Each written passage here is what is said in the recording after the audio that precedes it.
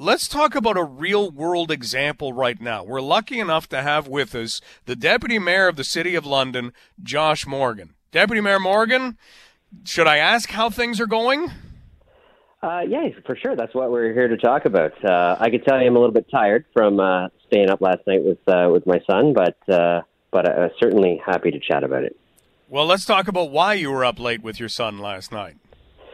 Yeah, so Max came home from school on Tuesday, and shortly after that, he said he wasn't feeling well, and so I set him up upstairs in front of the TV. We have a young baby too, so I thought, just in case, we'll separate them. And then he started complaining about what would be traditional symptoms of COVID, in particular the new variant. So we gave him a rapid test, and he tested positive on that test. And what happened after that was a whirlwind of decisions that my wife and I had to make to figure out how we were going to navigate this in a household of six. Look at that. Whirlwind, navigating, household of six. Look at those things that pop up instantly where all of a sudden, how much is this just a complete 180 on anything you would expect it to be doing this week? Oh, it just disrupts everything. So the first thing we had to do was figure out how we were going to cohort our family. Ideally, what we could do is keep the spread to Max, and that means one of us was going to take care of Max, the other was going to take care of our infant, and of course our two older girls could help with that as well. So I drew. I won't say I drew the straw because I volunteered, but I said I'll go with Max because Archer, our youngest, is better with Melanie. Babies want their moms, so Max and I have been isolating together, and I've been taking care of him. He had a fever through the night, so it was a pretty late night, but that fever broke early this morning, and he's starting to feel better. But it was challenging, and one of the most challenging things that I went through was the conversation with him about when he tested positive. Okay, tell us about that conversation. Well, Max is he can be a perfectionist at times. He's only 5, but he likes to do the right thing, and I can tell you his reaction was he felt pretty crushed. He felt like he had done something wrong, that he had made a mistake, and that's why he got COVID. And I think up until that point, I hadn't thought at that level on what a 5-year-old or what kids at that age might think about contracting COVID, because there's certainly lots who have and who will. And he took this very, it was a personal mistake he had made. He's been trying for 2 years not to get it, and somehow he failed his mission. And so we had to have a long talk about how, that just wasn't the case, right? It's not something he did. He's done all the right things. It's just a very transmissible variant, and what he did do and what we've done is the right thing. And he had one shot in. He has his next shot scheduled in a few weeks. And so, I told him that would help him get through this a little easier. London Deputy Mayor Josh Morgan joining us. You never know when something like COVID-19 is going to all of a sudden take your life and turn that life on its ear. And that's happening in the Morgan household right now. How was he doing after that conversation? Does he have a different appreciation for it now, or is this something that you're still dealing with?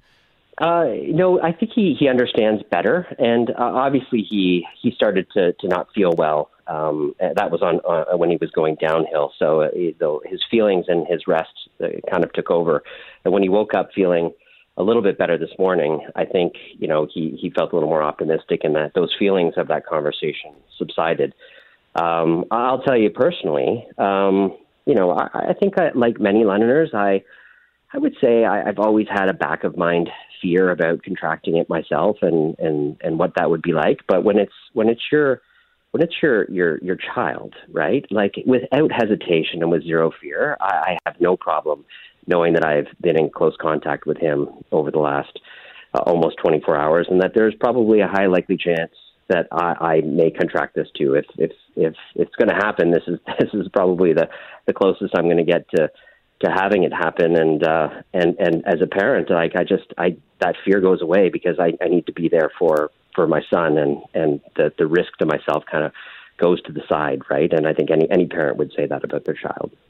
Absolutely. Well, Josh, you've given us a real-world perspective of the feelings, even a 5-year-old feeling that blame game in all of this, and the way that your world turns around. All of a sudden, any meetings, any appointments, anything you may have had, you're not having it anymore. It all has to be changed. How have you managed that aspect? Well, I've obviously I've done a couple things myself. All my meetings were mainly digital this week anyway, so I've kept most of them. Although Max did not feel well until Tuesday, I did have contact with 3 people on the Monday myself, and I have also taken a rapid test and tested negative. Out of a courtesy, even though they wouldn't be close contacts, I did inform those individuals. So I think it was our responsibility to let people know who might want the opportunity to take some caution over the next few days, to let them know that there is a case in our household.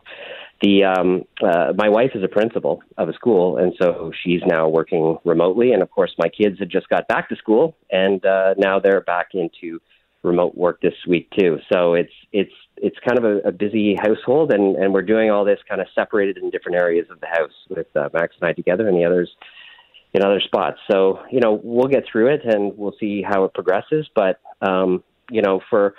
for all those who will have to go through this and who have gone through this, what's certainly nice is there's always a fear of sharing this information. I'm always open about everything I've done, but you have to believe that there's a huge network of friends and family who want to support you. I've had lots of people offer to drop off something that we might need since we can't go out and we're isolating and checking in to see how we're doing. So I really appreciate that, and I certainly feel for everybody who's had to go through this over the past few years, and who still will have to go through this in the future. You're certainly not alone, and everything you're feeling is very normal, and that's okay. Deputy Mayor Morgan, thank you so much for all of those words and for putting the human face on this and how it does feel, and certainly how you can handle it, because it sounds like you've got a great attitude within the walls of your house and with the support staff that you have, and you're exactly right. You will get through this, and thank you so much for taking some time to share what's going on in the Morgan household. Hope everybody feels better, and I hope you get through this real fast. Yeah, me too. I'm more optimistic about that, and I appreciate having the opportunity to chat about it, Mike. Like I said, I think it's better when people talk about what they're going through rather than not, and I hope others do too. Can't thank you enough for doing that and feeling that way. All the best. Keep safe. Yep. Thanks, Mike. That is Josh Morgan, Deputy Mayor